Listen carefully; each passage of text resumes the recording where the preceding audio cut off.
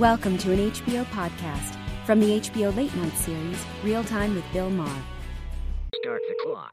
Good afternoon. At the tone, time will be Real time.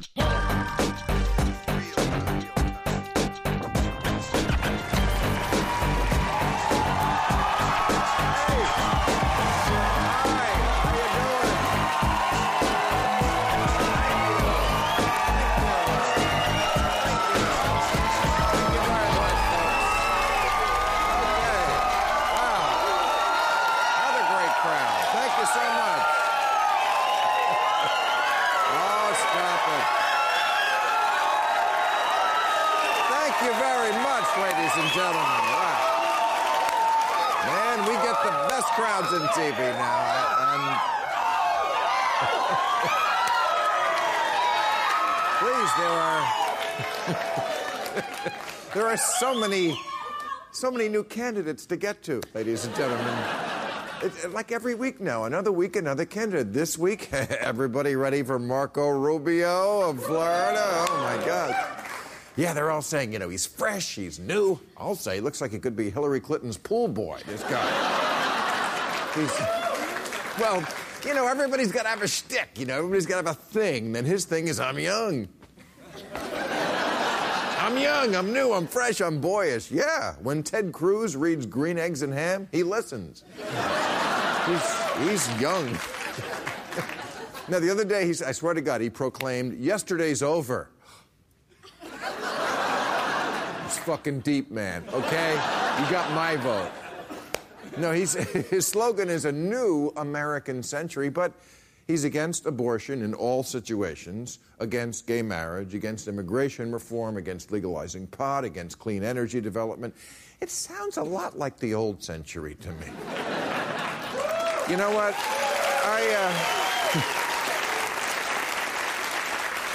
I am not a big fan of Mr. Chris Christie, but at least he is talking about real problems. He was in New Hampshire this week talking to a room full of old white people, and he said, we have to cut your Social Security benefits and raise the retirement age. I mean, you got to admit, he has balls. He hasn't seen them in 30 years, but he has them. But,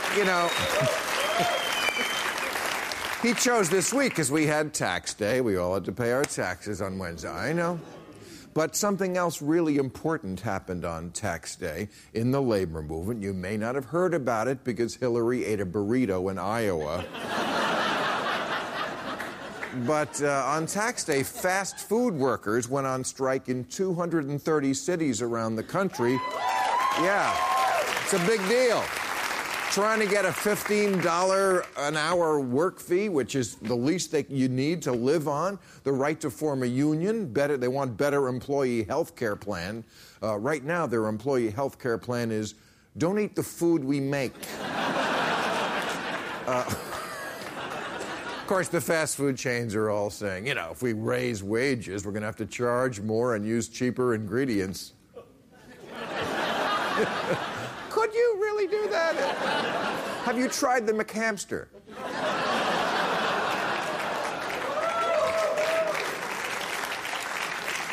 But don't worry, Congress felt the minimum wage workers' pain, and this week they passed a bold new plan to completely eliminate the inheritance tax on the super rich. How does this happen in a democracy? How does John Boehner look at himself in the mirror when he is varnishing his face? I mean, people working for $8 an hour and the other people who are supposed to represent everyone, the same people who never shut up about the deficit, just voted a $20 billion hole in the budget to go to 5,000 club kids with a trust fund. But the guy who landed on the Capitol in the gyrocopter who thinks we should get the money out of politics, he's the nut. Not in my book. And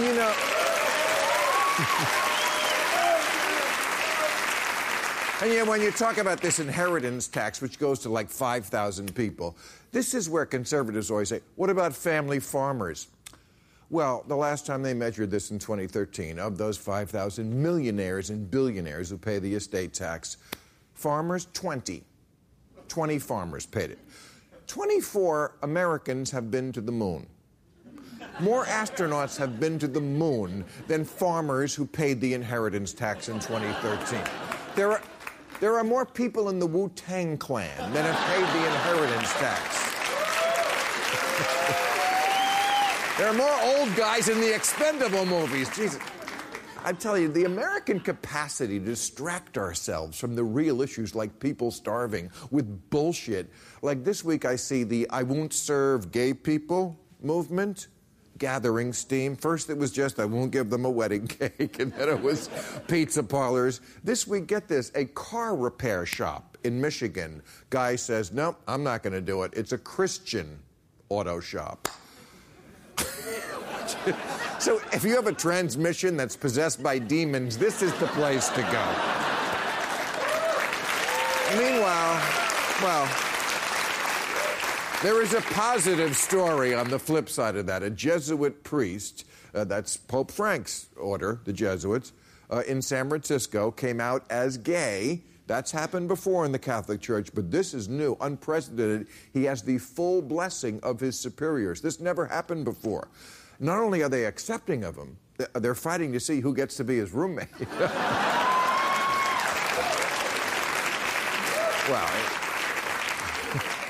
so it was another iffy week, shall we say, for the police. We saw a new wrinkle in apprehending a suspect. Did you see the cop who just fucking ran down a guy? Did you see that guy? He just jumps the curb with his car and runs him down. This was in Arizona, where, to be fair, it says right on the police cars, to protect and swerve. And in Oklahoma, you saw that one, a 73-year-old volunteer hobby sheriff thought he was tasing a guy, but accidentally shot him. He might have thought he had the remote in his hand. What? You know, we've had hands up, don't shoot. We've had back turn, don't shoot. Now we have whose idea is to take Grandpa on a ride along, don't shoot. Oh, I'm getting all worked up. The show's barely begun. Okay, this is the fun story of the week. This is really true. I'm not making this up. Scientists say they have a new treatment for erectile dysfunction. It involves a drug that gives you wood when your penis is exposed to blue light. I'm just saying, things could get pretty weird at Kmart. All right, we got a great show. John Meacham, Michelle Caruso Cabrera are here. Neera Tanden, a little to be speaking with Clay Aiken is backstage, but first up, she was a New York Times investigative reporter for 28 years, and a new memoir about the Iraq War, Valerie Plame, and much more is called The Story, A Reporter's Journey. Please welcome Judith Miller. Hey, Judith Miller. Can I call you Judy? Yes, please. All right. How you doing? Good, very well, thank you. I see you wore a Republican coat. Oh, I didn't realize they had Come a on, the monopoly red pink. coat, that's... Pink. Oh, it's pink. Yeah. I don't see colors very well. So we're going to, of course, talk about Iraq because you were so involved in that. But first, let's talk about, as politicians say, it's always about the future. And the future war I'm worried about is Iran. Not that we're going there now, but say it's 2 years from now, President Ted Cruz is in office. And they're beating the drums for war, because I hear it already. They're talking about Iran's nuclear weapons program, even though no one has ever said they actually have a nuclear weapons program. What would your advice be to a young reporter who was covering this and who might have suspected that the administration was trying to sell this war? Try and find out whether or not Iran has a nuclear weapons program, and try and find out what the arguments against that are, and be skeptical of everything you hear from all sides. Did you do that? Yes, You I did. tried. Yeah, absolutely. Okay, well, I read your... Politicians lie, you know that. Of course they do, but reporters, you know, are supposed to tell us when they're lying. Well, the intelligence community is what politicians depend on to tell them the truth. And the real problem with this bill was that they got very, very bad information from their intelligence community. And these people work very hard, and they're not, by and large, ideological. They just got it wrong. Okay, but I mean, if I could quote from your Wall Street Journal article that you wrote, plugging your book, you said, no, you're being sarcastic. You said, I took America to war in Iraq. It was all me. Yes. Okay, so obviously... A lot of people didn't know that was sarcasm. Seriously? Seriously, I got a Wow. lot of people saying thank you for finally acknowledging. Wow. And I said, well, That's powerful, stupid. It really is. Yeah, that's extremely stupid. And I always say it's a stupid country, but they never cease to shock me. Well, I okay. didn't want to hog the credit. I wanted to give Right. a little to the President of the United States. But, I mean... Well, okay, but here's what you also said, and this is also you're being sarcastic. Well, okay, you say, I had some help from a duplicitous vice president, Dick Cheney. There was George W. Bush, a gullible president who wanted to avenge his father. Then you say, and don't forget the neoconservatives who cherry-picked intelligence about Iraq's weapons of mass destruction and fed it to reporters like me. And then you say none of these assertions happens to be true. Right. The reason I might have some trouble with your credibility is that I think all these assertions are true. I think Dick Cheney is duplicitous. I think George Bush is gullible.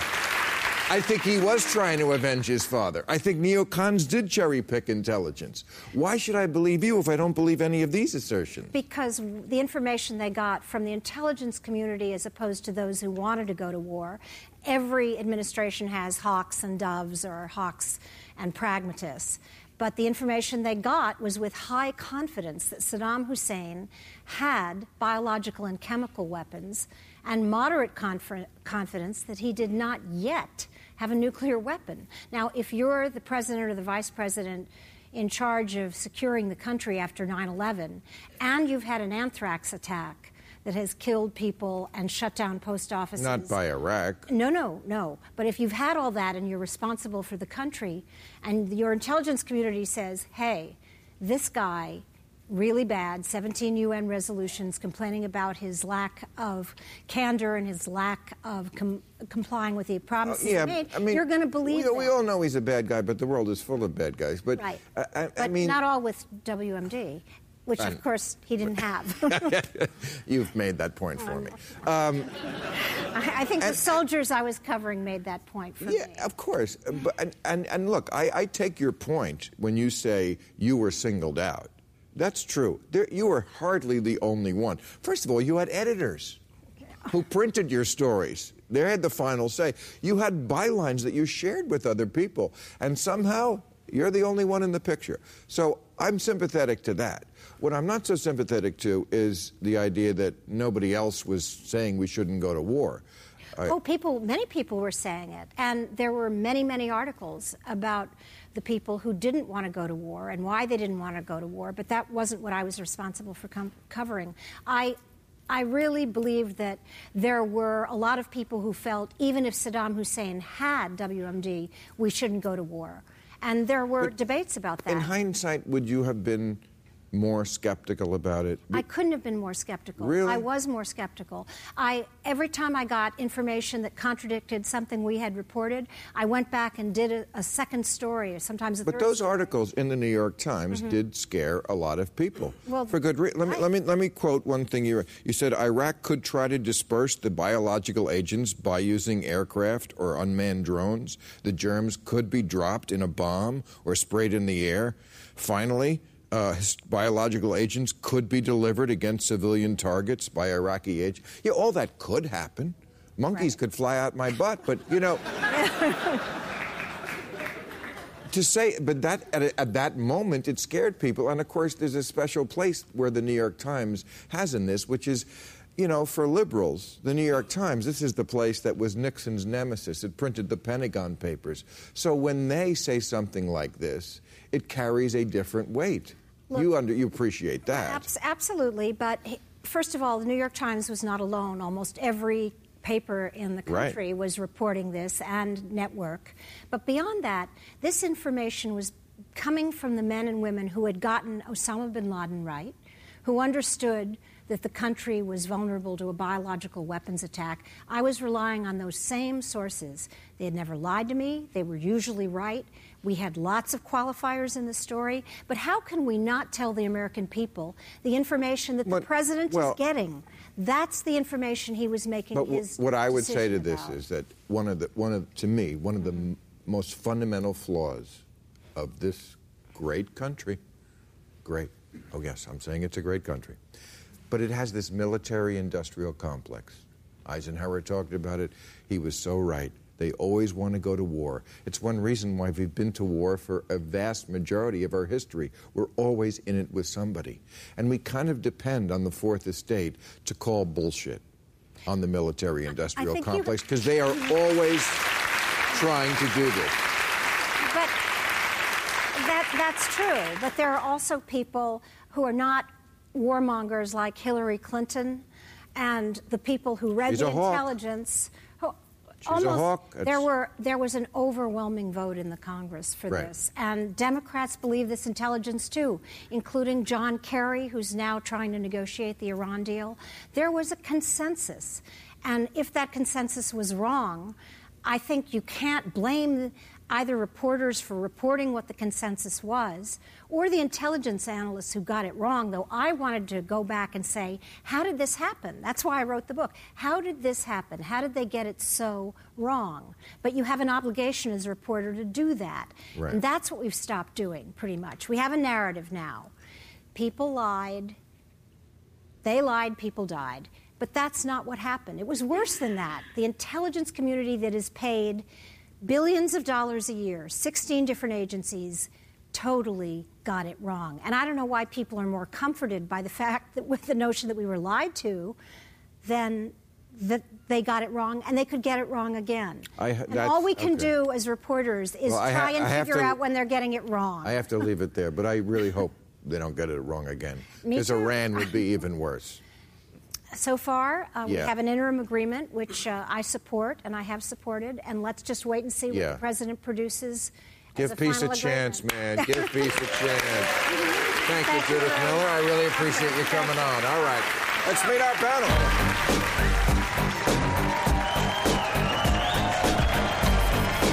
Hey, everybody. All right, his biography about George H.W. Bush, George I, comes out in November, and his latest book, Thomas Jefferson, The Art of Power, now out in paperback. Our friend John Meacham back with us. Hey, John. How are you? She's the president of the Center for American Progress. Neera Tanden, also a returning champion. And she's CNBC's international correspondent. Michelle Caruso Cabrera is also back with us. All returnees tonight. All right, remember to follow me on Facebook, Twitter, and Instagram, and send us your questions for tonight's Overtime so we can answer them after the show on YouTube. Okay, so we're off and running in the campaign already. I must think that other countries around the world think we are insane that there are 4 declared candidates a year and a half before the election. There's no other country that does that, right? Can I? No. Okay, great. No. So I'm already pissed off at the media because, I feel like they just are so lazy. Like, I hear so much about the Bush versus Clinton dynasties. First of all, dynasties. The Clintons built their own, right? The Bushes, Jeb and George, inherited theirs. Their father was the president. Their grandfather was a senator. Okay, that's one difference. The other difference is, don't results matter? The Clinton results were pretty good. They left us with a surplus. The 3 Bush administrations left us with $4.3 trillion in debt and wars. Yeah, that's right, Bill. We can't show a label on here. It was there. I know. I'm giving Clay the one with no water. Here, Clay, I'll share my water. Well, anyone? I'll start, sure. So, full disclosure, I went to Wellesley. I was one of the first women president to have gone to Wellesley. Hillary went to Wellesley. I thought it would be her. I think she's going to have a tough time this time around with the email situation. Yes, for sure. Well, but, didn't Bill... And when you say dynasty, I mean, I think people will look at her as if she's some people will look at her as if she's riding her husband's coattails. It was her husband who She left the country with should. a You'd be surplus. crazy not to vote for a third Clinton term. You know, Bill Clinton gave everything Republicans always promised to people. He ended welfare as we know it. He left us with a surplus. There was the biggest economic expansion. NAFTA. NAFTA. Right. Well, They're not liberals. She's much more to the left now. She's being pushed more to the left Good. than her husband ever would have been. You know, I think it's odd to say a woman who's been Secretary of State, to be Senator of New York, First Lady, is riding her husband's coattails alone. I think that's a little ridiculous, honestly. Yeah. I mean, when you're she'd be one of the most experienced presidents in our history. He's saying she would be, her presidency would be just like his, right? A third Clinton term. As if she's distinguished from I'm her just saying, husband, if you're and she's the same as her if you're husband. saying they're dynasties and we shouldn't have dynasties, But you I'm called it a saying third let's Clinton? look at it a little more closely and judge it by the results of what those dynasties wrought before. Right. I don't think dynasty is the right word. I think they're brands. Right. I think that which True may that. be worse to some extent, because this is Coke versus Pepsi to some extent. Dynasty presupposes that it's an inherited privilege. I disagree with you on. Well, it would be Coke if they left us with a $4 trillion debt and Pepsi a surplus. So it's not really. I mean, the great thing of a year-and-a-half campaign is we'll be able to see what Hillary wants to do as president. You know, she's entered the race. I think we could actually take a few minutes and judge her on what she says she wants to do and her vision for the future. Look, I do think that there is a difference between the Clinton years and the Bush years, and you know, she shares the values with President Clinton, but she'll have an opportunity to say what she wants to do, and you can judge it all on. right, let's go to the Republicans, because they all have to run on some notion of this is how I beat Hillary. Marco Rubio got in the race this week. Obviously, he's running on she's an old lady. I was in Menudo.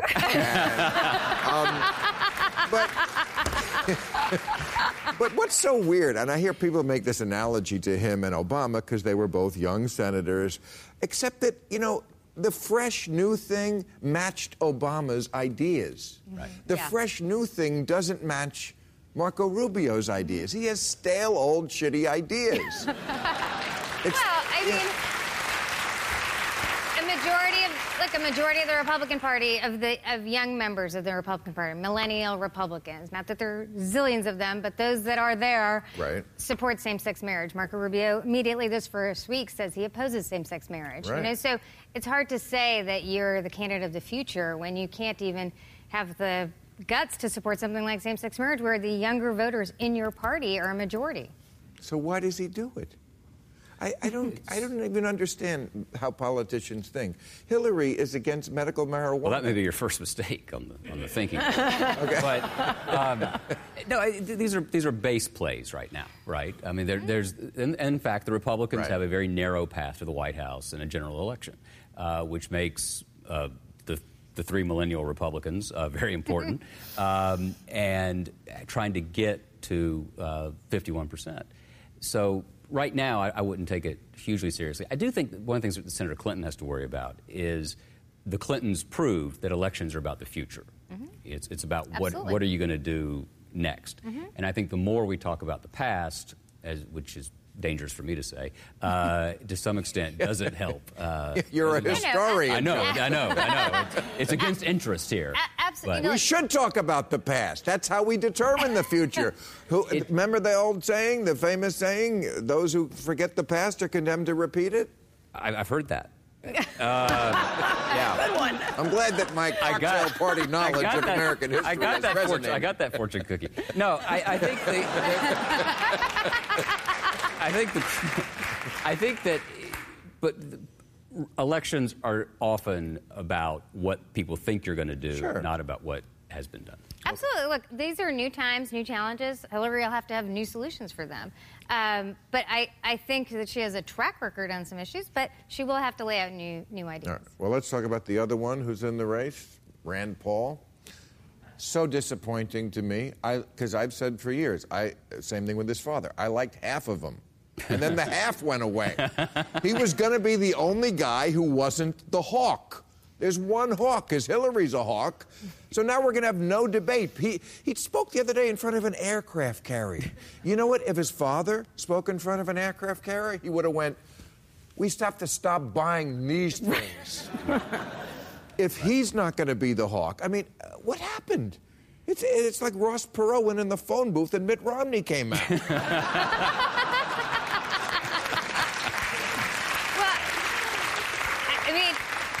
He does have to win amongst conservative voters. I think that's one of the challenges. Iowa's conservative. He doesn't want to be his father, a loser. Right.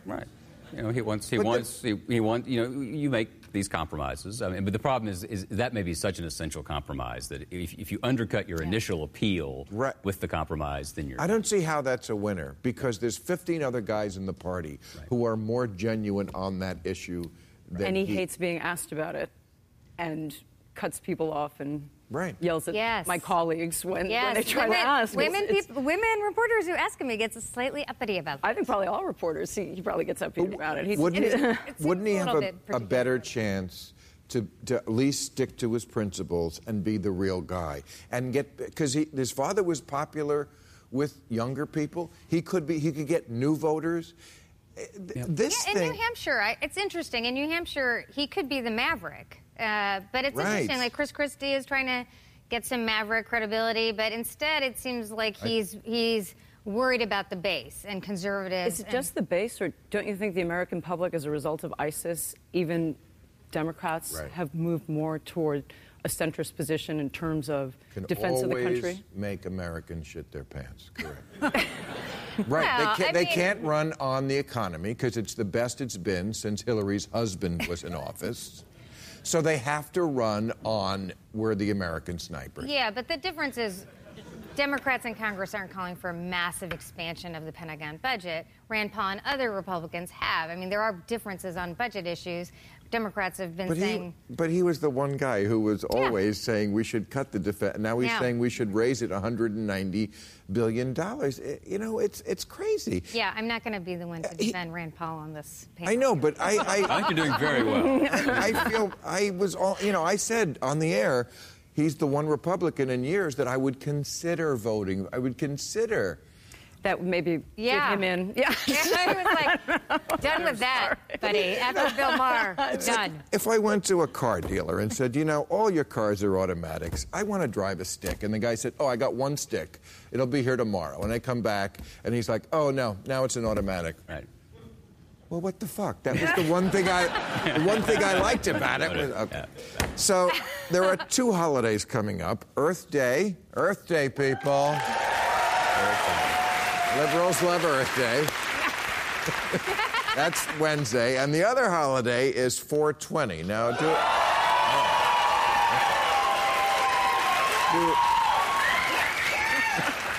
do all you panelists know what 420 is?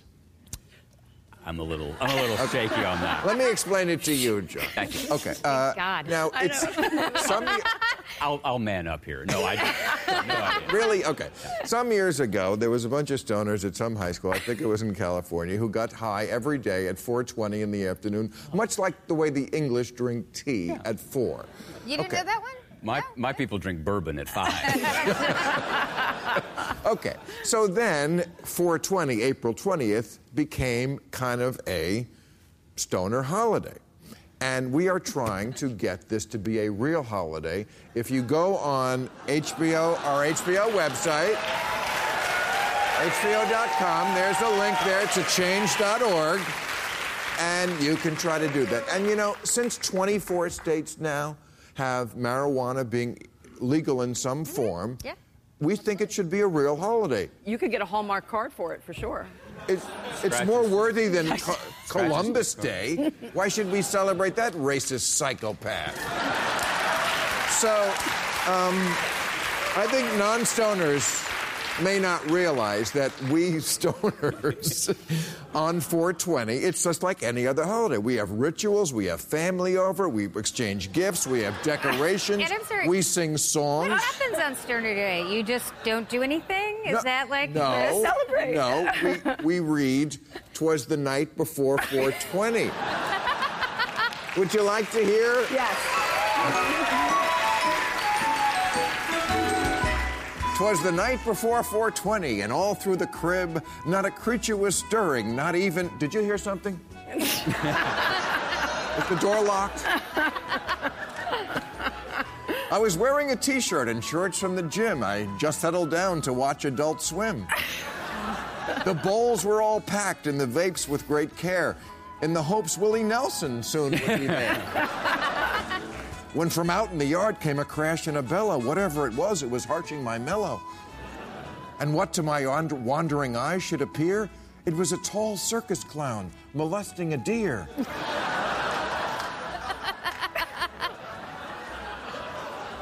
No, wait, just a tree. I'd made a mistake. I guess I should mention I was thoroughly baked. Then out of the shadows I saw it myself. It was Willie Nelson and Snoop, his jolly old elf.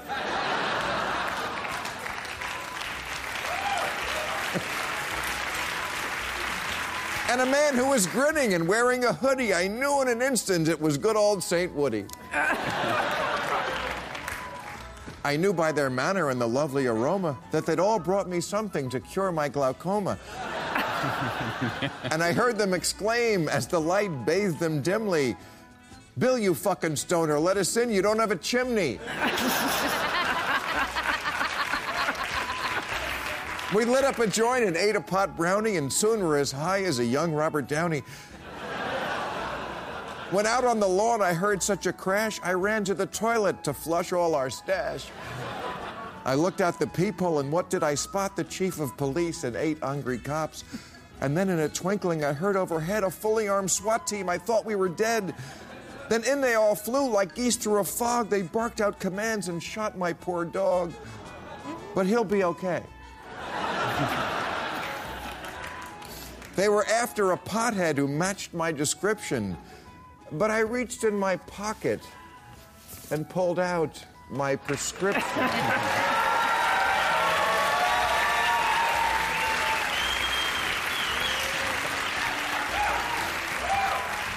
They looked at it closely. They began to whine and to grouse, but they knew they had nothing. So I said, "Get out of my house."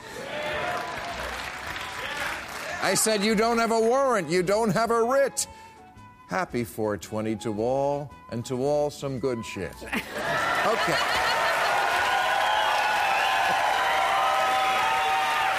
You met him on American Idol. He now stars in the Esquire Network's documentary series, The Runner-Up, about his race for Congress in North Carolina last year. Please welcome Clay Aiken. Clay Aiken.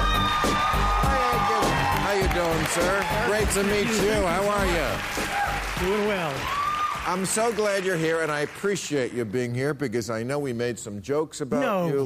No, I know we did. Well, you got in the political arena. Right, so it's fair game, right? It's fair game, but I appreciate that. Of course. We don't want to have beef. No beef. Not two gangsters like us. No, you don't want to fight me. No, I don't want to fight. But I admired you getting into politics. I mean, I think a lot of people thought, because American Idol was so huge when you were on, that first year especially, that you lived in Hollywood, you were in show business, but actually what I learned is that you just went right back to North Carolina. Yeah, pretty much, yeah. It's You home. love, that's your home. Yeah. What was your upbringing like? I don't think too different than most people's. I did have a single mom for the early part of my life, but my mom, my stepbrothers and sisters, and I like North Carolina. I think it's it's a good place to grow up. And it's now, unfortunately, being taken over by a bad man. Several, yes. Yes, but especially this guy, Art Pope. Yeah. He's kind of the Koch brothers of the state. He's worse than the Koch brothers. Right. He's a billionaire who basically bought the legislature, and I know this is one of your big issues, which is gerrymandering, the fact that they have 13 representatives in North Carolina, 10 of them are Republicans. But 52% vote for Democrats.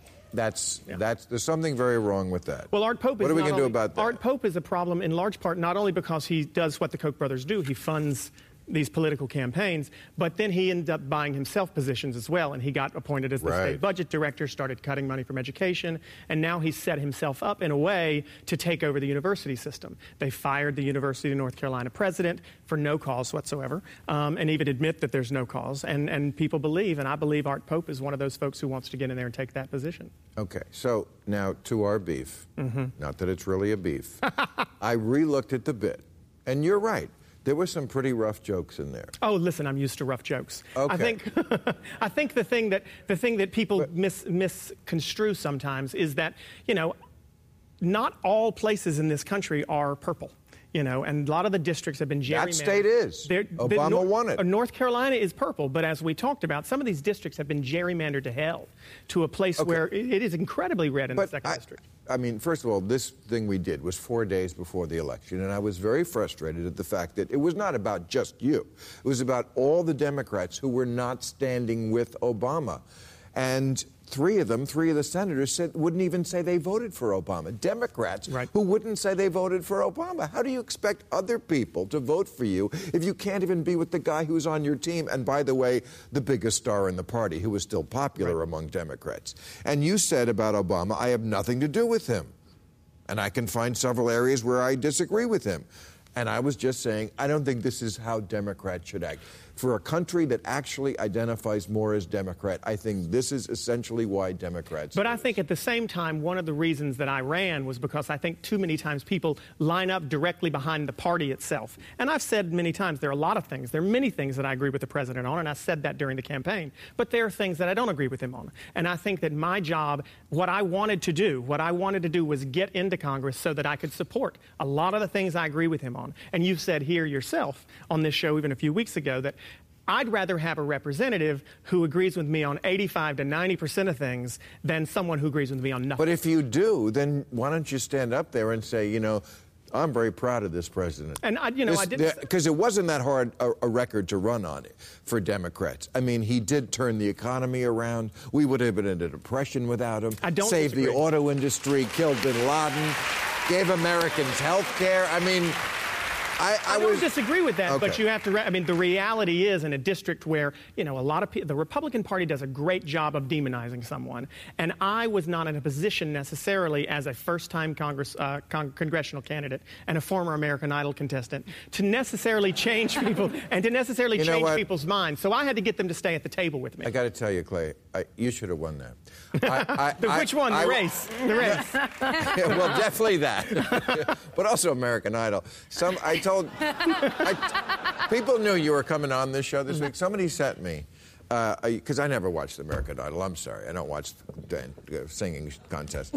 But somebody sent me a video of you singing the Bee Gees' "Immortal to Love Somebody," and my God, you are a good singer. Oh, well, thank you.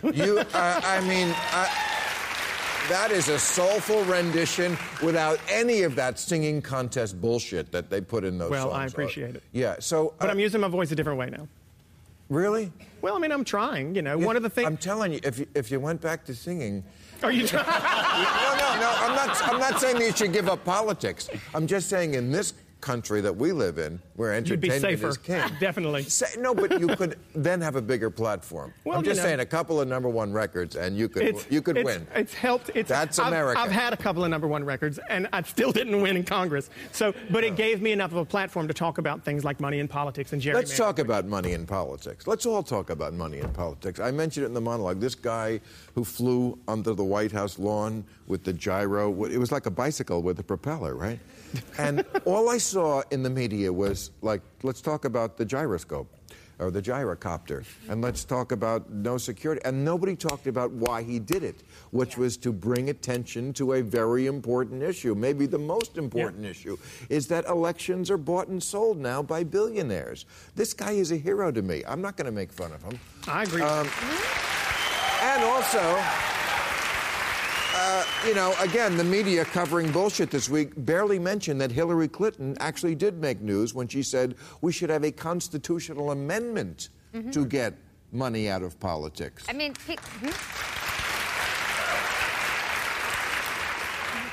I think the big change in politics over the last couple of years has been the Citizens United decision, which, in my view, wrongfully decided that money is speech, which is truthfully just crap. I mean, money is not the same as speech. And it's created this arms race to see who can win an election through their pocketbooks instead of their voice. And that's the system. And it's too bad it would take a constitutional amendment. What should really happen is the Supreme Court should change the decision it made. We went through years, decades without that decision in place.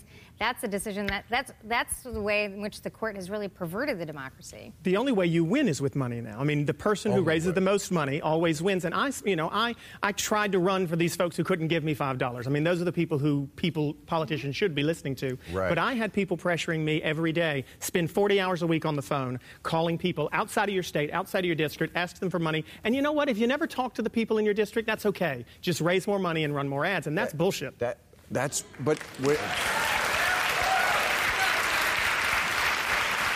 Politicians are telemarketers now. That's why they spend all their time on the phone begging for money. I think that's a really important point because of the psychic toll it takes to just do that and do those cold calls and do that. The other thing is it's more insidious because it's not as obvious, the actual influence buying. You know this. It's never, all right, I'm going to give you $5,000 and you're going to vote on this. It's much more an ambient scandal. And you find that you want to please these people. I mean, even I, who didn't get into it for this purpose, found with all the pressure for asking to raise money, that I found that when I'd get on the phone with someone and they'd say, well, how do you feel about this issue? I would start researching them on the internet to find out, make sure I didn't offend them. I mean, and that's from someone who I think I have a core, and I know a lot of these politicians sure as hell don't. And if I find myself falling into that trap, some of these screw-ups are definitely falling into it. Well, a politician's unit of commerce, right, is pleasing the person they're talking to. Of course. So you put money into it, and it's an explosive combination. But the reason it attracts so much money is the bigger government gets, the bigger the stakes get, right? The more government there is, the more money it's going to attract. If you want less money going after government officials, you need smaller government in general. That's not true, Whatever because the problem in these is. states, you have small states, right? Texas, states where the government is smaller and smaller. The amount of money spent in the elections are bigger and bigger. There's no correlation. Because all those people are eventually ending up in the National Congress. Whatever the problem is, whether it's the environment, whether it's health care, whether it's any of these issues, the reason we don't have anything done on them, the reason we can't improve, we can't improve the environment is because people are paying to make sure nothing gets done, to make sure their side. I mean, if we got money out of politics. But wait. Another reason is because the blue-collar voters who should be voting for your party somehow got fooled into not voting for these yours. ads. I'm not saying it's your fault. No, I know, but it's money. Right, money. But money wouldn't work if people couldn't be fooled. I don't know what's going to fix that. And also, we can't say it's always just money. I mean, look, in the 2012 election, President Obama campaigned for a tax increase on wealthy Americans, and a lot of wealthy people supported him. So it's not like everyone votes their interest in every election. And this idea that nobody's getting anything done in Washington, President Obama, under his first term, did 4 massive pieces of legislation. You'd have to go back to FDR to get all that done. So don't tell me nothing got done. Right. I didn't like those policies, but he got them done. Okay, but if Hillary Clinton wants to win the White House, she's got to win those blue-collar white voters, the old Reagan Democrats, they call them. Well, I have a way she can do it. There is a bill. There is a bill in Kansas, and I understand that this bill is partly evil. It's basically to stop people on welfare from spending their money, and they list places where if you get welfare in Kansas, you cannot spend money. The spa, the liquor store, a psychic, a cruise, the casino, the jewelry store, the tattoo parlor, piercings, massage parlors, lingerie stores, strip clubs. Now, I understand that they can still buy guns. Of course. This is America, Clay. And I noticed they can still get a weave. Okay, but I understand that this is just bait to get Tea Party guys hard. And I also understand that most welfare goes to corporations. But is it also reasonable for the state to say, if we're going to give you free money, don't spend it in the strip club? That, first of all, it can't be good for the strippers. But when you pose this question, you're going to think I'm taking a crazy segue. But this question is a perfect example of, for example, why Social Security should be privatized. Because the minute you connect taxpayer dollars to people think other taxpayers think they have the right to say, you can't do this, you can't do that. Remember, in the early part of the pro-gay marriage movement, some people came out and said, well, wait a minute, are they going to get Social Security benefits as a spouse, etc.? And if you had privatized Social Security, you could say, hey, you got nothing to say about that because that's that individual's money and they can do what they want with it. Whenever you how would that have worked out in the 2008 meltdown of the economy? In Social Security? Yeah, Social Security if it was privatized. No, it was privatized. It would have been in the stock market. It would have been. People would have lost their retirement. They would not have lost their retirement completely. Absolutely not. No, they'd just be impoverished on the streets. No. That is not true. Kansas, that's a fundamental disagreement. Kansas is hardly the state to be doing. I mean, Kansas has screwed its money so much. This is why they need money. Schools are closing early. I'm just saying, money for it. if Hillary Clinton, as a Democrat, like her husband did with the sister soldier thing, if she would just make a point of saying, you know what, Democrats have too often in the past not paid attention to where taxpayer money goes, and if you get free money from the government, we expect you to use it responsibly and not go to the tattoo parlor. I think she'd win Pennsylvania and Ohio and the election. There you go, Hillary. I just solved it for you. Well, in my view, thankfully, you're not her policy director. But I would say, I'd say, look, the hard time I have with things like this is a lot more money actually does go to corporate tax breaks. And we never say, hey, with that corporate tax break and all the money you get, no more Las Vegas I'm just conferences. talking about what works with the voters. The voters are in the grocery store. These kind of voters, they're not the people who live in Washington who don't see the common people. They're right in line in the grocery store, and they see somebody ahead of them buying food who doesn't work. That's what they vote on. So, okay. I think it may be the case. See how I reached the voters? You didn't reach the voter. Yes, I reached the voter there. The voter. Yes. Yes, that guy was like, that guy. That guy's America. Just one vote. Yes. What? Yeah, just millions more to go, and you'll. So, future in politics. One other big issue that happened this week, also not covered that much because they're watching the horse race.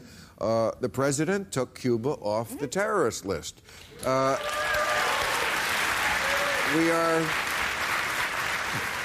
This unbecoming snit fit that we had with Cuba since, 1962 or something is finally coming to an end. And, of course, we're doing something smart so the Republicans hate it. But isn't this a great thing to take Cuba off the terror list? In fairness, to say something positive about Rand Paul, he supported taking Cuba off. He just supported the president's policies on Cuba, the opening with Cuba. He's good on drugs, too. And I think the issue... I don't mean he's good on drugs. this is a failed policy. It's hard to imagine. We've had an embargo for a very long time. It hasn't worked. It does seem... like the goal of the embargo was to remove the Castros. That was explicit, and they're still there. It's only been 54 years. So. Yes, it's only been 54 years. Right. Okay. I'm sorry. Give it another 3 decades. Give it a chance. Come on. Okay. I'm so impatient. It's terrible. Thank you, panel. It's time to go to New Rules. All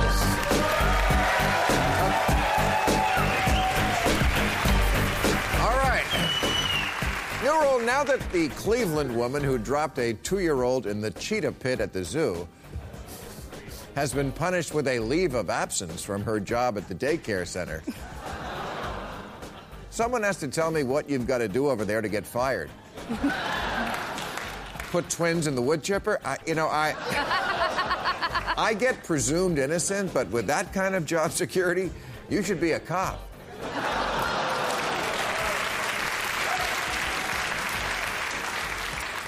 New rule, North Korean textbooks can claim Kim Jong-un writes musicals, won a yacht race in grade school, and learned to drive when he was 3.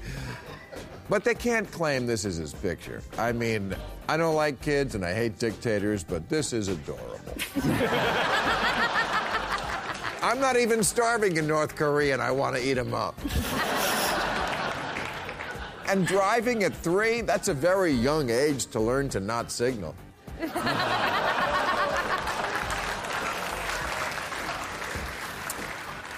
New rule, if you spent any time at all this week arguing whether the cat in this viral photo is coming up the steps or going down the steps, you missed the bigger question. How come the cat gets 9 lives and you don't even have 1?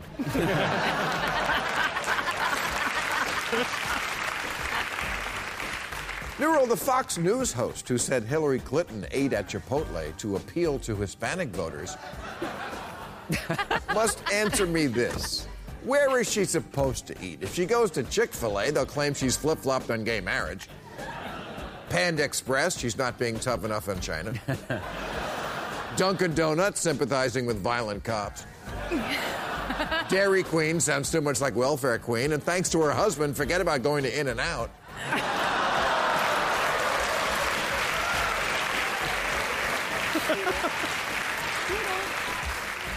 Newell, somebody needs to tell this Korean guy singing about how much he loves a big booty that he's in the wrong country. You call that a booty? We have toddlers with more junk in the trunk. You want to see a booty? Go to a Walmart on Saturday. We'll hook you up.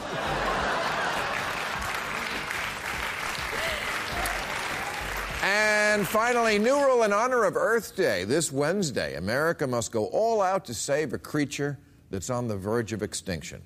I'm talking, of course, about the Republican politician who believes in science. And with that in mind, tonight we present Zombie Lies Environmental Edition.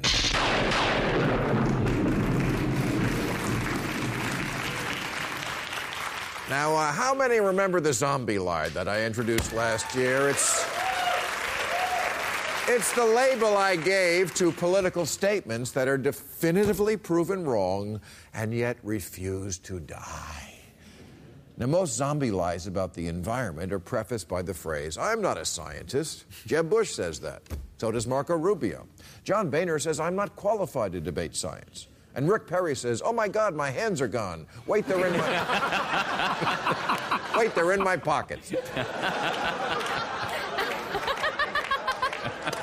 Oh, Rick, of all the things you have to worry about, people mistaking you for a scientist should be very far down the list. No, Rick, you're a legislator, which means you have to vote on things like building new highways, even though you're not a dump truck.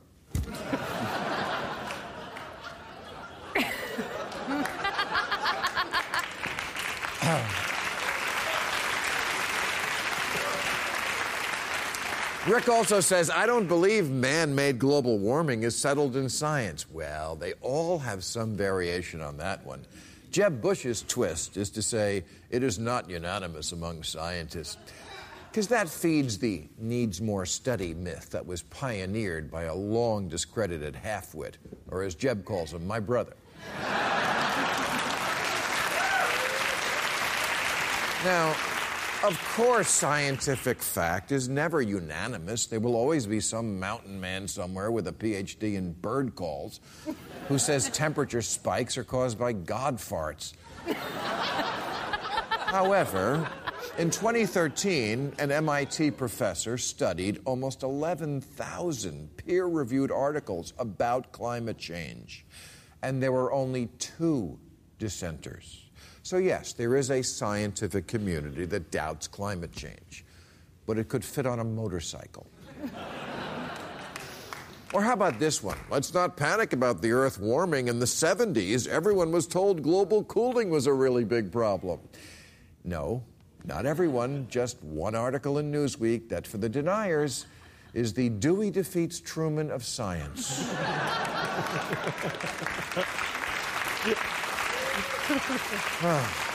The one time a newspaper in 1948 Chicago got an election result wrong, and it proved that journalism is a hoax and Chicago is just a theory. But here's the thing about that Newsweek story. It didn't say an overwhelming consensus of scientists thought the Earth was cooling. It said a few were floating that theory. Or as Mike Huckabee remembers it, when I was in college, all the literature at that time from the scientific community said we were going to freeze to death. And again, by all the literature, he means that one Newsweek article. As if Newsweek is Nostradamus. Here they are predicting that M. Night Shyamalan will be the next Steven Spielberg. He wasn't even the next Murray Spielberg. Oh, there are so many echo-zombie lies, like carbon is good for you. The climate is always changing. I just made a snowball. And of course, Al Gore has a big house. Trump card. But my favorite is the one that says, even though there may be a scientific consensus, consensuses have been wrong before. Ted Cruz says, just look at Galileo. Oh, Ted, I worked with Galileo. Galileo was a friend of mine. You, sir, are no Galileo.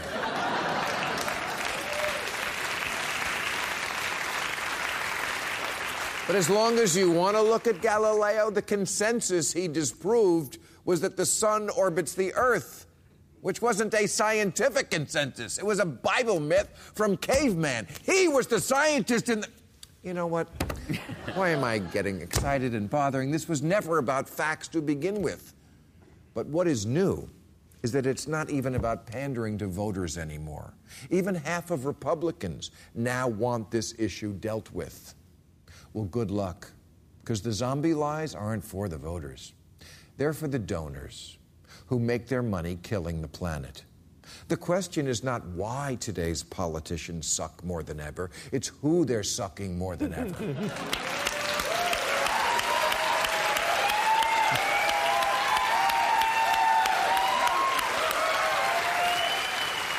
The Koch brothers are in the oil business, and they're pledging almost $1 billion in this election. For that kind of money, Cruz and Bush and the rest of them will say anything. It's what their fellow prostitutes in the sex industry call the girlfriend experience. All right, that's our show. I'll be in Dreyfus Hall at the Kravis Center in West Palm, June 3rd, Florida. Hey, at Barbara Mann Performing Arts in Fort Myers, June 14th at the Carpenter Center in Richmond, Virginia, July 10th. I want to thank John Meacham, Neera Tanden, Michelle Caruso Cabrera, Clay Aiken, and Judith Miller. Join us now on Overtime on YouTube. Thank you, folks. All new episodes of Real Time with Bill Maher every Friday night at 11, or watch him anytime on HBO On Demand. For more info, log on to HBO.com.